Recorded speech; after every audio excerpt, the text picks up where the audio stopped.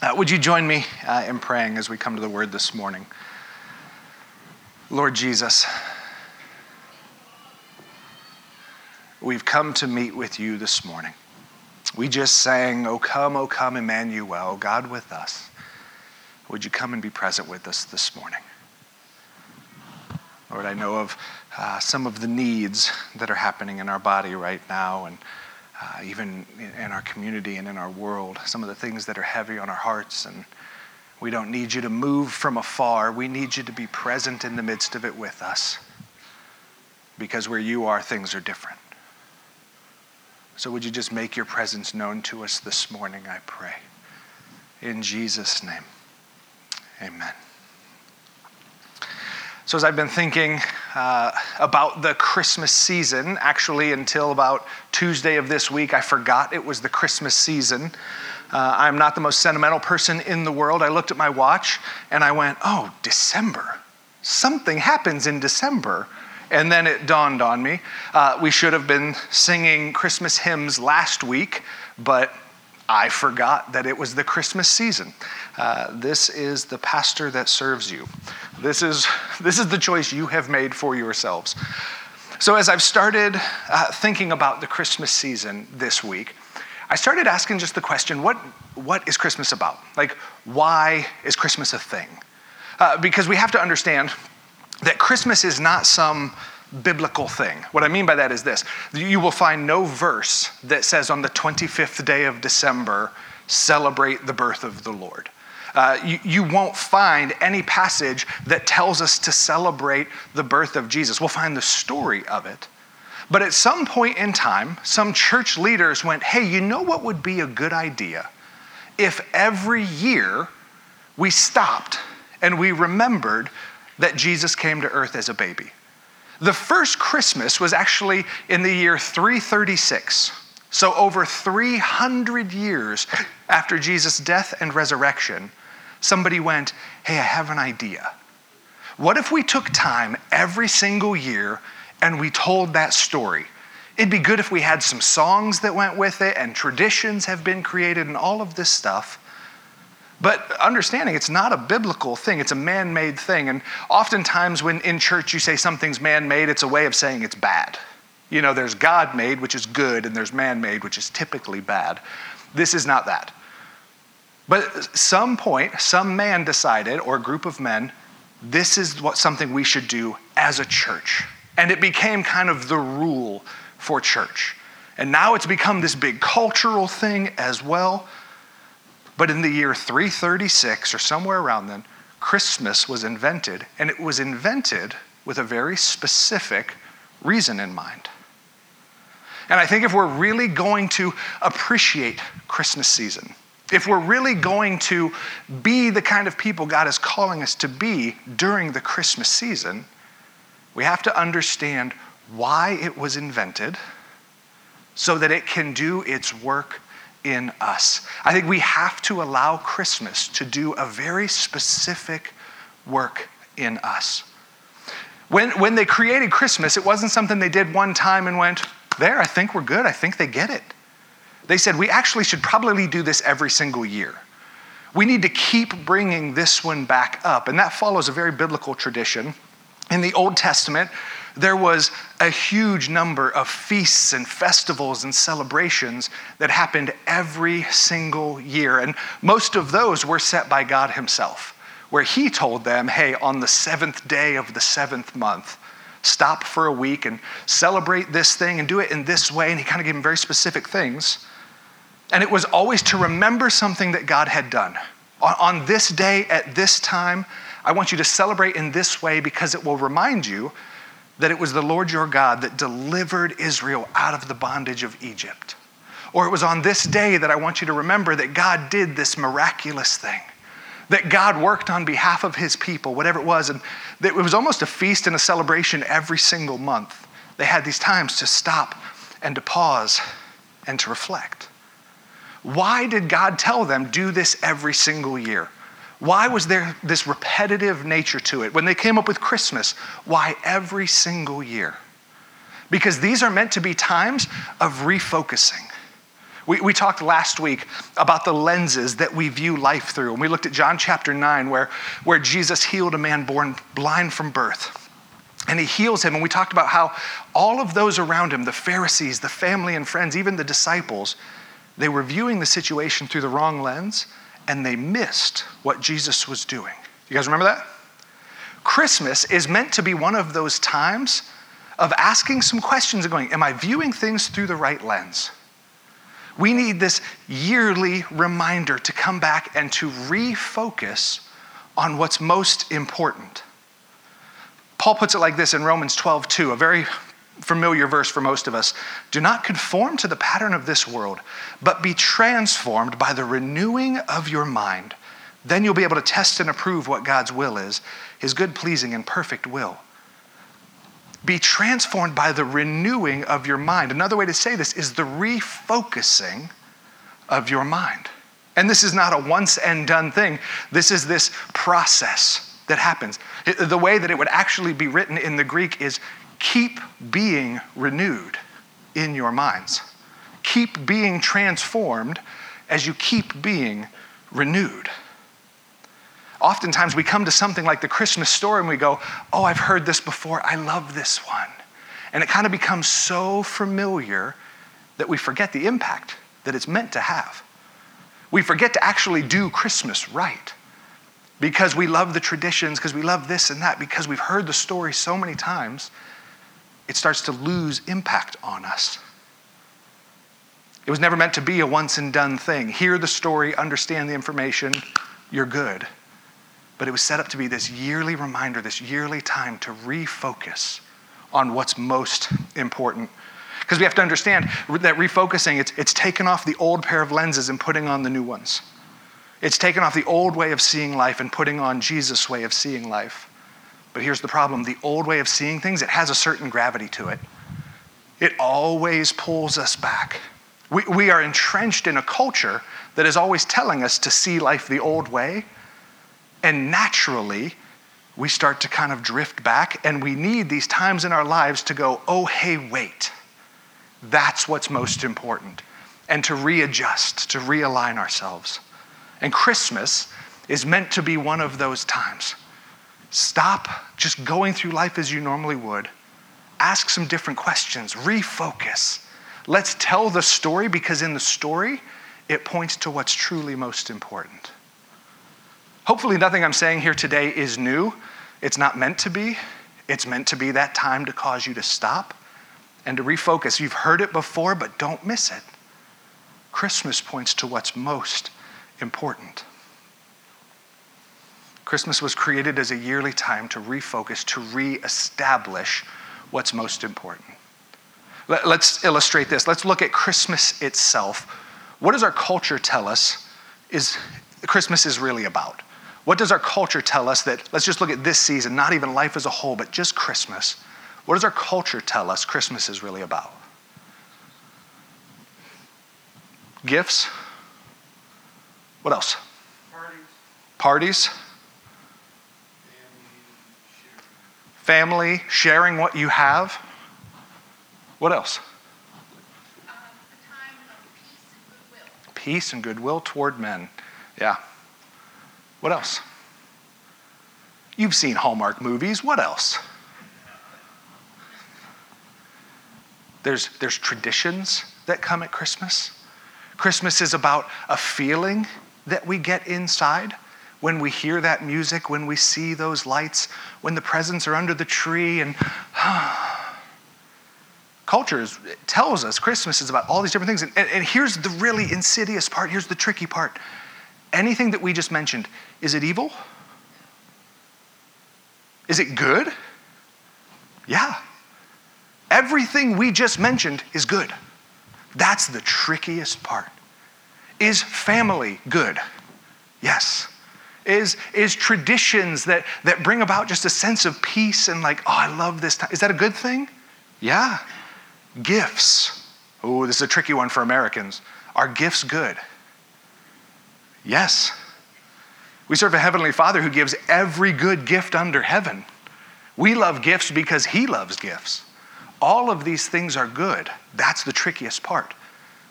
But all of them, when they're put as like the crown jewel, this is what it's about, all of them cause us to lose focus. And here's the tricky part again, family.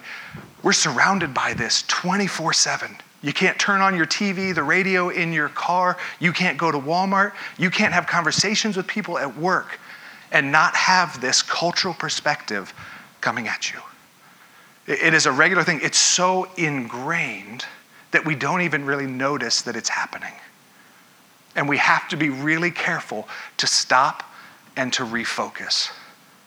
Think about this. How many times, it's December 12th. So how many times in the last 12 days have you had conversations with people about Christmas? Family, friends, spouses, coworkers, neighbors, whatever it may be. You've had conversations about Christmas. How many of those references to Christmas were you specifically talking about the birth of our Lord and Savior? Not many. Most of the time we're setting up plans and we're telling people, here's what I'm going to be doing with my family and here's my favorite traditions. And I've heard people arguing over what's the best Christmas movie. And that one doesn't even count. That's not really a Christmas movie. And they go back and forth. And every time Christmas is thrown around, it has all of these other meanings attached to it. And we're so used to it, we don't even see it. And the point of the Christmas season is to stop and to refocus. What is this really about? Christmas as a season, I struggle with it. And I'm not sentimental. That's not a shock to any of you. But I struggle with it. But what Christmas is trying to point us to, it's foundational for all of our lives. And I'm not talking about the Luke chapter 2 story of a baby in a manger and oh, it's so cute. And we have the little sets up over there that remind us of the shepherds and none of it's bad, but none of it's really the point. And we can get lost in that if we're not careful. We have to allow Christmas to do its true work, its refocusing work in us. The question is how? You guys ready for this? Super deep. By receiving and giving presents. Chris, try the next. Oh, okay. By receiving and giving presents. Now, here's the thing. I just coined that. Presents and presents. No one else in Elkins is doing that today. Tying those two things together, that is completely unique with me. Untrue. Again, this is not a novel thing. This is something you have probably heard before, but I simply want to call us back to refocus.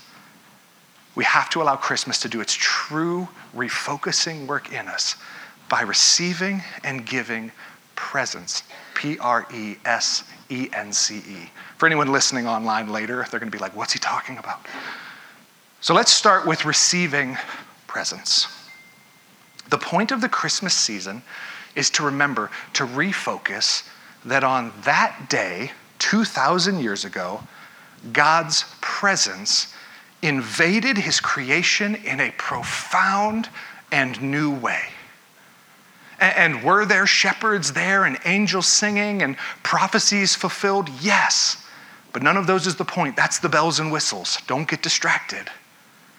What was really going on was the presence of God breaking into his creation like had never happened before or since. In a completely unique and profound way, God made his presence known to his people. It was no longer about, okay, where does God live? It's number one, Temple Drive. That's where God lives. It's the big gold house on the hill. You can't miss it. That up until this point in human history, God had an address. And now God says, I'm doing something different. I'm going to move to where they live. I'm no longer going to be found at that temple. I'm coming to where you live. It is about his presence moving and dwelling among us. As I was getting ready for this morning, I realized I should have talked with Shirley. You ever had somebody completely steal your thunder? The passage that Shirley read this morning in John chapter 1, I was like, as she starts reading it, I lean over to Natalie and I'm like, who does she think she is? That's where I'm going. Get your own verse, Shirley. But what Shirley pointed out is exactly where I want to go this morning. When I think of the Christmas story, I don't go to Luke chapter 2. And there's nothing wrong with that. Here, some people are sentimental, and that whole story just really speaks to them of the way that God came into the world and the vulnerability of the whole thing. It's a beautiful story. But when I think of the Christmas story, I go to John chapter 1. In the beginning was the Word, and the Word was with God, and the Word was God. He was with God in the beginning. All things were created through him, and apart from him, not one thing was created that has been created. Life was in him, and that life was the light of men. That light shines in the darkness, yet the darkness did not overcome it. We're going to pause right there. Listen to the scope that John is trying to convey. John is talking about a very specific presence. And he goes, this presence has been around since the beginning. It was somehow with God and God at the same time. It's this crazy thing. When he uses the word there in capital W, word, in the Greek, it's the word logos. And what he's trying to convey is it's this idea that is beyond words. It's this thing that's behind everything else. It's bigger than something we can capture with language, and so they chose word as the translation for it. It's kind of a weird thing, but he's going, this presence that is so big we can't even capture it with words. It's been there from the beginning. It was with God, and actually at the same time, it was God. It's always been him. Everything that has ever been created came through him. Nothing that has ever been was without him. He was the light of the world. That light shines in the darkness, and the darkness can't overcome it. He's trying to kind of give you some scope, this cosmic scale. The biggest, most powerful thing you can imagine. It's the beginning of everything. Everything was created through it. Everything has its life in it. Every breath, every human has ever taken has been given to it by the Word. So John is trying to paint this cosmic scope. It is the biggest, most powerful thing any of us can imagine. It's been since before time, and it will be after time is gone. And then he goes on like this in verse 9. The true light, who gives light to everyone, was coming into the world. For those who hadn't read Luke chapter 2 yet and knew the sweet little story, they would have heard this, and this sounded like a king breaking in. The one who was before everything, who created everything, who spoke the world into existence, he was coming into the world. This would have been a shock and awe moment. The world can't contain him, though. He created everything. There's no way he could just come down into it. Like, that's crazy.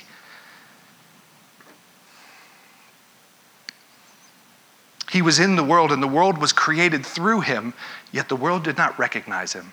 He came to his own, and his own people did not receive him. But to all who did receive him, he gave the right to be children of God. To those who believe in his name, who were born not of blood or of the will of the flesh or of the will of man, but of God. The Word became flesh and took up residence among us. We observed his glory, the glory of the one and only Son from the Father, full of grace and truth. The King of everything was coming into the world. And the audacity, his own people didn't recognize him or receive him. John's like taken aback by this, like it's crazy. He created them, he spoke them into existence, and they didn't even recognize him, let alone receive him. But to all who did receive him, he gave them the right to be children of God. To those that received the presence of Jesus, he gave them the greatest right to become the children of God. The Word, that unthinkable, undescribable presence, the Word, became flesh and took up residence among us. In the Message, it says that the Word became flesh and moved into the neighborhood. Again, the undescribable one, the one that Paul describes later as the one who lives in unapproachable light. put on this pinchable stuff and moved in next door. This would be unthinkable. We've heard it so many times that we go, yeah. And the angels sang and the shepherds came and there was 3 wise men and their gifts. It was awesome. This is unheard of. That he would make his presence known among us, that he would lower himself to live among us. Christmas is about refocusing on the day that light came into the world. The king took up residence, was present in the midst of his people. On that day, not a king, but my king was born. And I receive him. On this day, I remember that it's because of that day that I can receive his presence. That I can say, Lord, I'm so grateful that you are with me because of that day. And that's what it's all about. His presence with me. That same king now lives not with or even among his people, but in his people. Colossians 1:28. To them God has chosen to make known among the Gentiles the glorious riches of this mystery. It's a mystery, even Paul's going, I can't quite put words to it. It doesn't make sense, but here's what I know is true. Christ is in you, and he's the hope of glory. That the Almighty God, the one who spoke everything into existence, the one that John couldn't even quantify, he just went, man, it's the Word. It's beyond anything we can describe. But that he lives in us, and he's the hope of glory. All this came to be on the day that Jesus entered human existence. The rest of his story is possible because on that day, he chose to come to where we are. Because of that day, the day he chose not to meet me halfway, but to come all the way. On that day, he chose to act on my behalf because I was helpless to act on my own. When he came to where I was, because since that day, everything is different. Because of that day, I receive, I welcome, I submit to the presence of God in my life today. Is this making sense, church? We have to practice regularly receiving the presence of God. There is somehow this thing where God lives in me. He's as close as he could possibly be, yet I desire to know him more fully. He's as close as he could possibly be, yet I want to be known by him even more fully. It's this weird thing of when we're in the presence of God, we are both satisfied and starving for more at the same time. His presence is closer than it's ever been, yet I want more. I want to receive it even deeper into my soul.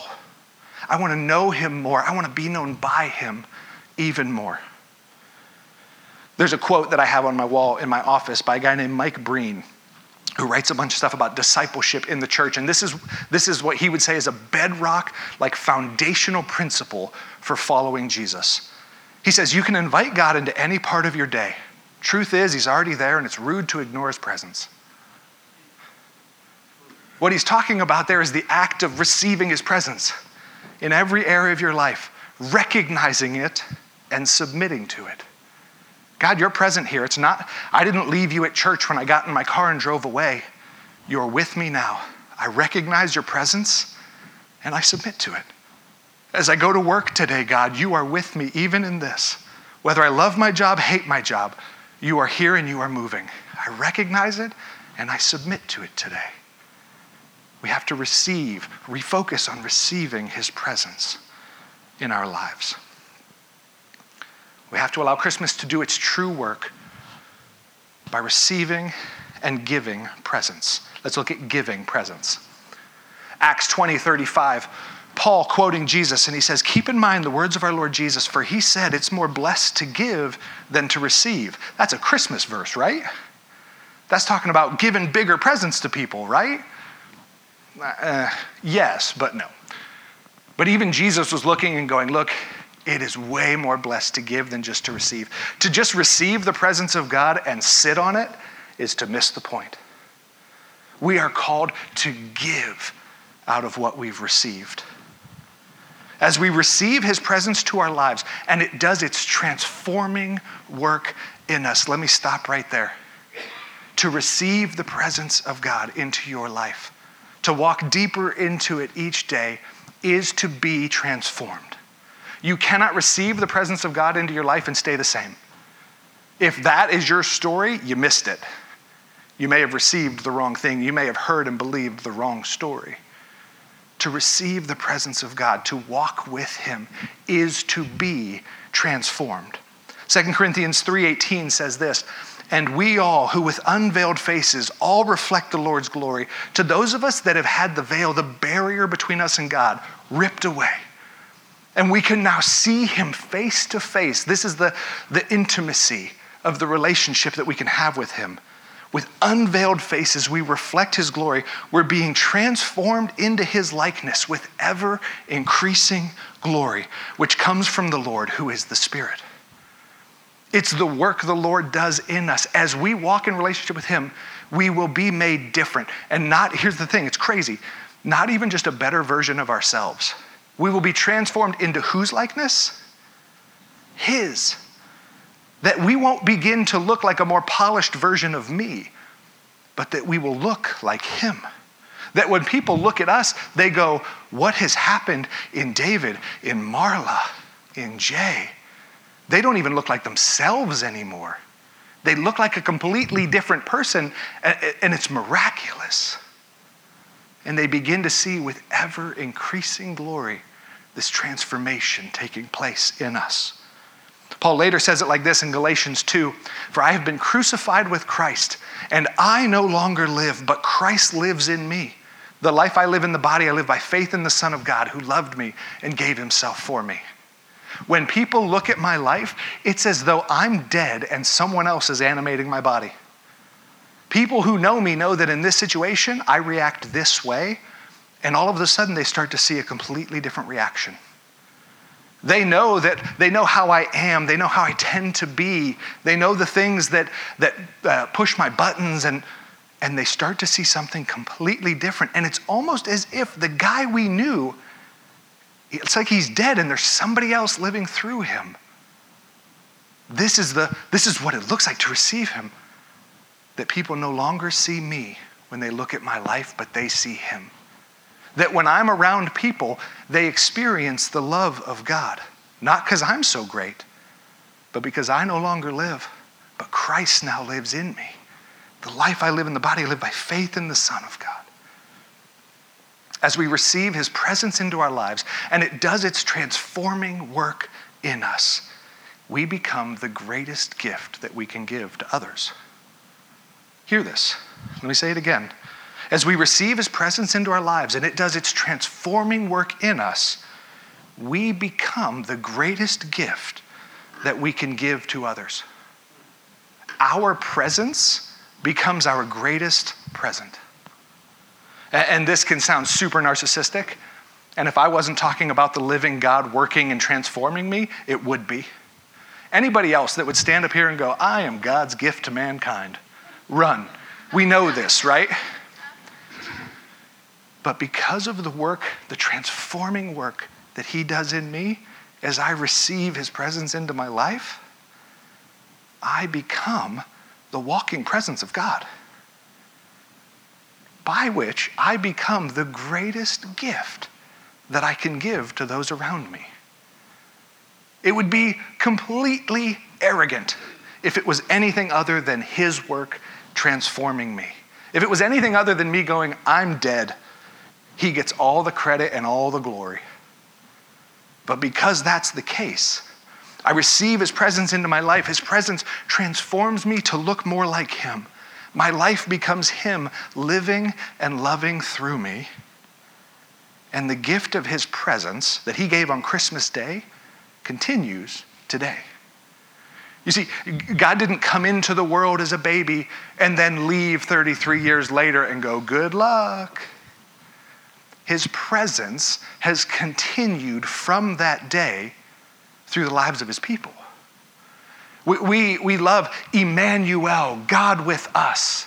And it's kind of been, for some reason, reserved for this like Christmas thing that we only talk about at Christmas. You won't see it in another song unless it's a Christmas song. Because on that day, God, again, moved towards us. And God moved into the neighborhood, his presence with us. But then we almost like flip a switch and go, yeah, but that's over now. No. God looks at it and he goes, I'm still present on the earth because look at my church. I'm living and moving through them. I'm making my presence known through them just like I did through Jesus. My presence can still be seen. If people want to know what I'm like, for that 33 years I said, look at Jesus. Ever since I've said, look at my church. That's what I'm like. Have we been the greatest representations? No, because we're not great at receiving. As we grow in receiving his presence, we grow in reflecting his presence, and we become the greatest gift that we can give to people. So let me ask this. Let's talk for a minute. How should this practically change our approach to Christmas? Christmas is all about all of those other things that we said and the traditions and the gifts and all of that kind of stuff. We know that it's not, but are we still going to have a Christmas party? Are we still going to give gifts to people? Like, yeah, all of that is good stuff. How should this change? Again, I want to hear practically. How should this change how we approach Christmas? What do you think? I guess maybe and some of us may have had a tradition of this already, but more mindfulness on Christmas morning, if that's when you open your gifts, and mindfulness of what the gifts represent. Okay. Maybe a Christ gift to us, and maybe reminding our families through reading the scripture or something like that. Really, it's not like taking a pause before we just like go straight to that wrath. Sure. Yeah. Yeah. Some of them don't have to be all completely brand new and all of this. Some people have a tradition like this, and it's just really leaning back into it and going, you know what, before we open these presents, let's read the Luke chapter 2 account of Jesus' birth, and let's remember what these presents represent. Let's remember what we're really celebrating today. So some of those things that some may already have a tradition of, some may need to start, a relatively simple thing that can have a huge impact in just shifting the way that we view, instead of just ripping everything open, going, man, he gave the greatest gift, and now we just get to celebrate it. Like, this is just an echo of what he's done. That's a good one. What else?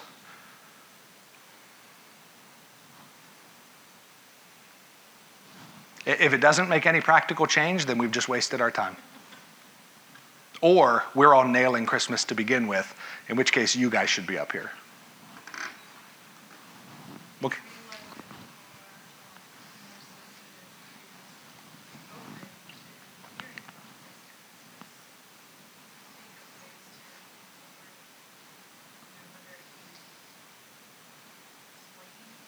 Sure.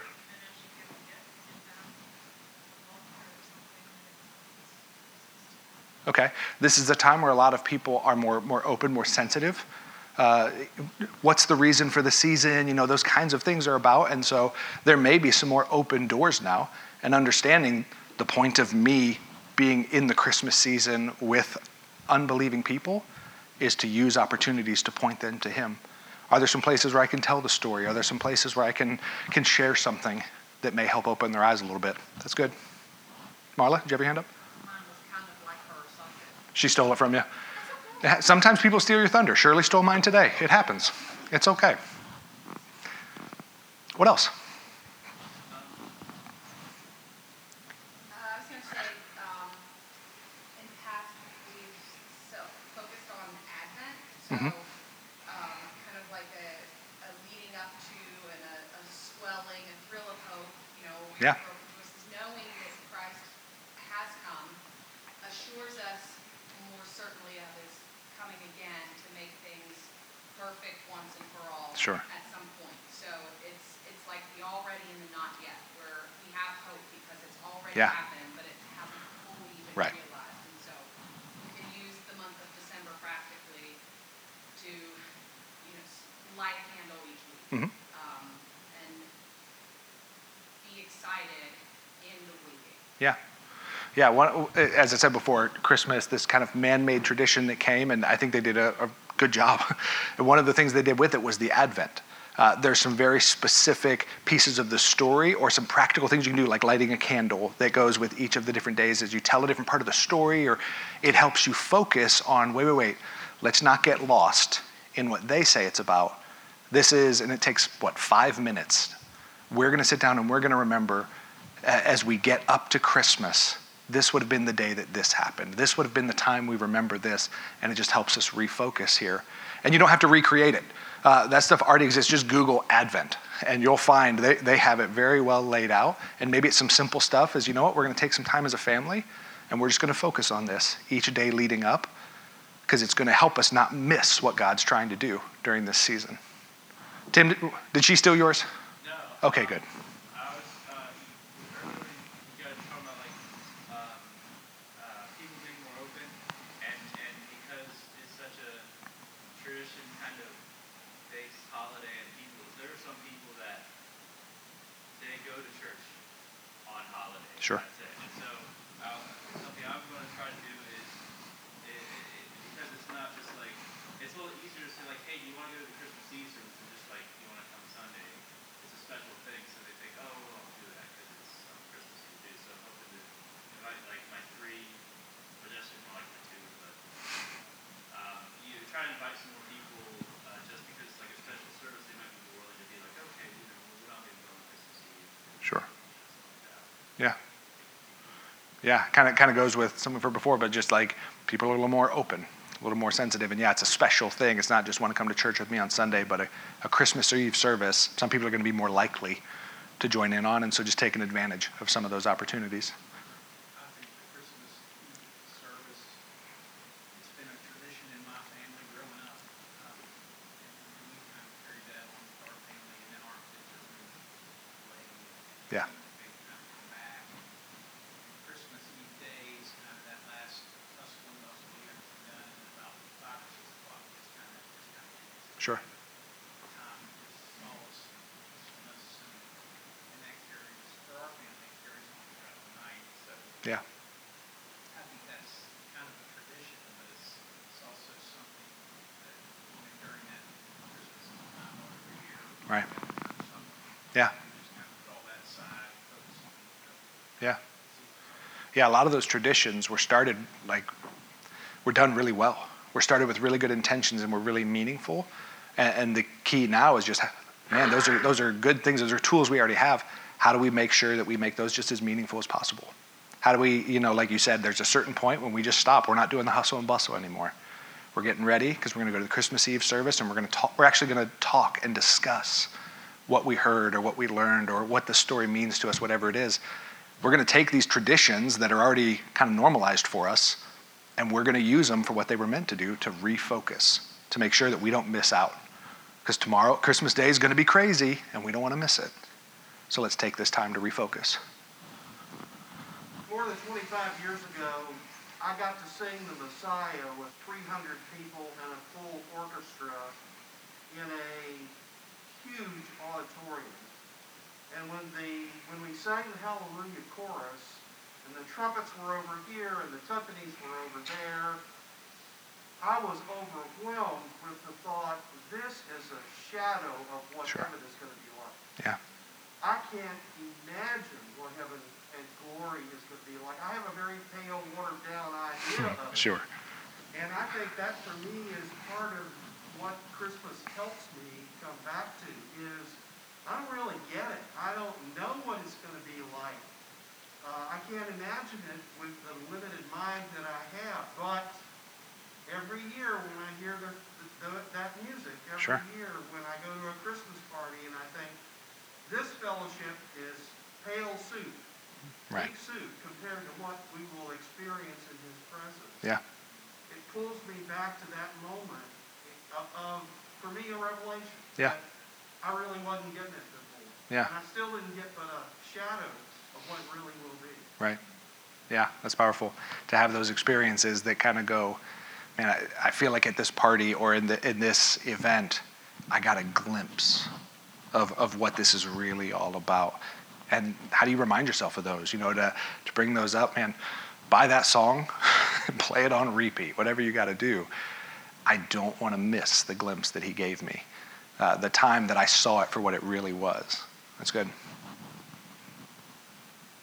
don't know that this applies just to Christmas, but I think before we can give his presence, we do have to be present. Mhm. We have so much time, where screens and distractions. Sure. And just making sure that we even are truly present with those around us to Yeah. recognize the opportunities. Yeah. No, I think that's really good. And I'm with you. I don't think it's just for Christmas time. Hopefully, again, the whole point of the Christmas season is the refocusing. Short of, okay, we don't listen to this song anymore, now we listen to this song. We don't watch these movies anymore until after Thanksgiving. Short of those kinds of things, what Christmas is meant to focus us on should carry on. That's the whole point of it. If it was, okay, now it's December 26th, everything we learned during the Christmas season we now put on the shelf until next year, what are we doing? All of these things should continue on. Again, it's to remind us his presence in our lives, not just during Christmas, but in January and in February and in March, and our presence in other people's lives. It's meant to carry on, and it'll probably start running dry by November, and we get pretty tired, and then next Christmas comes and we go, oh, that's right. This is what I'm meant to be focusing on this year. One of the things that I was thinking about, and it ties in very well with that, Andrea, is if my presence, because of Christ's presence in me, if my presence is the greatest gift that I can give to others, I should probably start giving gifts differently. What I mean by that is this. I started thinking, one of the things you give to a lot of people that, you're friends with and whatever, and you go, man, if we were somewhere different, I'd say, here's a Starbucks gift card, but maybe here's a Tip Top gift card or whatever it might be. What if instead I started saying, hey, here's a $10 card with your name on it. Let's find a date because I want to take you to coffee. I don't just want to buy you a cup of coffee. I want to go get coffee with you. Looking at my children, Legos is a big thing with my kids right now. I can buy the Lego set, and they're happy to go in their room, close the door, and just do Legos for hours, which I do not get. But what if instead I said, here's a set we're going to build together. So I now have to do the really hard work of carving out time to be present with them, building Legos, because I truly believe that as Christ is present in me and I'm present in them, they will begin to see the glory of God. That the fruit of his Holy Spirit, born in my life, they'll start to reap the benefits of. That they'll start to see who he really is as I spend time with them. And so how do I turn this gift-giving season, which again is a good thing, but how do I begin to give the gift of my presence with my presence? Not always going to be a doable thing, but to just have that in my mind of going, if I really am the greatest gift I can give to people, how do I begin to live that out? Jamie? Kayla, this week, there was a woman that was talking about how she went to chiropractic and she was not in the spirit for Christmas at all. She just was looking around at all the people, and she said when she's thinking about the feelings of Christmas, the love, the hope, the joy, the peace, right? And she's like, I don't have that. And she looked Right. around and she said, oh, hope, because he's dealing with cancer. And he's Sure. in the country, and he is my hope. And then this person helped me out financially when it was a rough part. Right. That's love. And so she said whenever she did her Christmas cards this year, she was going to actually tell them, Sure. you are loved to me because of so. Yeah. And with the, instead of saying, Merry Christmas, Right. whatever. So that was pretty cool. Yeah. I share that with them because they didn't know at that Right. moment that was for her. Yeah, she was on the other end going, I've received the present of your presence in this way, and I just want to recognize that. Hopefully, then those people would begin to go, whoa, what if I was present in other people's lives too? Would they begin to see what hope really is, what joy really is, what love, what peace, all of these different things? We have boiled the Christmas story down to exactly that, a story. We have boiled the gospel down to exactly that, a story. And what all of these things actually are is meant to be people seeing it lived out in our lives. People should have no clearer understanding of what Christmas is than when they look at a Christian. They should have no clearer understanding of what the gospel really is than when they look at a Christian. They need the story to understand what they're seeing, but just giving the story, just telling the information, doesn't cut it. They need to see it being lived out in the lives of his people. Then it will have an impact. We can't separate the two. So as I was, again, going through this, it just kept hitting me. I give gifts, but do I really give my presence to people? Because that costs something. Now I'm going to have to start carving out time. I'm going to have to start saying no to some things. But if that is what he did for me, gave me the gift of his presence, and that's how he's calling me to love others, I have to find a way. I have to do it. It's what he did for me.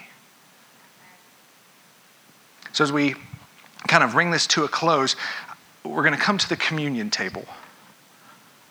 Because Jesus not only gave us the gift of his birth, we know that that is the beginning of the story, but it didn't end there.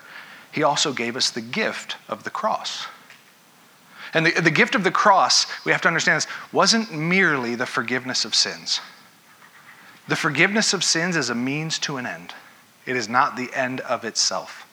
Jesus didn't go to the cross to go, there, fine, you're forgiven, I'll see you later someday. He went to the cross to deal with our sin because our sin was getting in the way of the Father's presence to us. Because of the forgiveness of sins that came by Jesus' death and resurrection, we have been reconciled to the Father. The gift of God's presence to us was made available because of the cross. Christmas and Easter are forever tied together, two sides of a coin. God said, I'm coming down to where you are. You need my presence and I'm bringing it to you, and I'm going to clear a path for it. Through the cross, he made a way for us. Forgiveness of sins, that we could be washed clean. Why? So that we could come into new relationship with the Father. So that we could experience his presence, not just around us, but in us. And then we could offer it to others. Because of the forgiveness we've been given, we've been reconciled. The true gift of the cross is the presence of the Father poured out on his people. So what we're going to do before we come to the communion table, or actually before communion is brought to you, is we're going to take a couple minutes, and normally we take this time to kind of examine our hearts and say, Lord, is there any sin in our midst? Any sin separating me from you that you want to deal with? And that's not a bad question to ask now. But what I would love to add to that is at this point, just to spend time sitting where you are, thanking the Lord for paving the way that you could receive his presence into your life. This is a good time to think, where was I when he found me? None of us is going to be able to look and go, I was doing awesome. I was killing it, and he's lucky I came along with him. That is none of our story. I was lost, and now I could find it. As I think back to last week's story of Jesus healing the blind man, all I knew was this: I was blind, but now I can see. Because of what he's done on the cross, I've now been able to receive the presence of the King in my life. Thank you, Father. So let's spend a few minutes, and just where you are, thank him. Again, if he brings something up, some sin or something that needs dealt with, don't skip over it. Let's spend time just focusing on his presence with us today.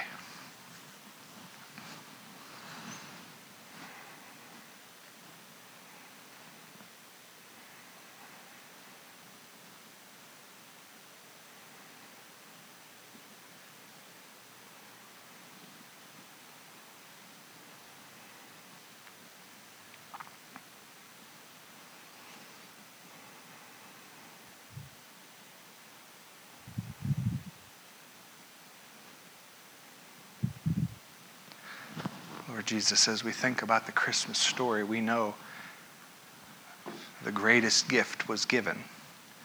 you coming as a child to live where we live, to walk with us, to teach us, and to die for us. Your presence among your people.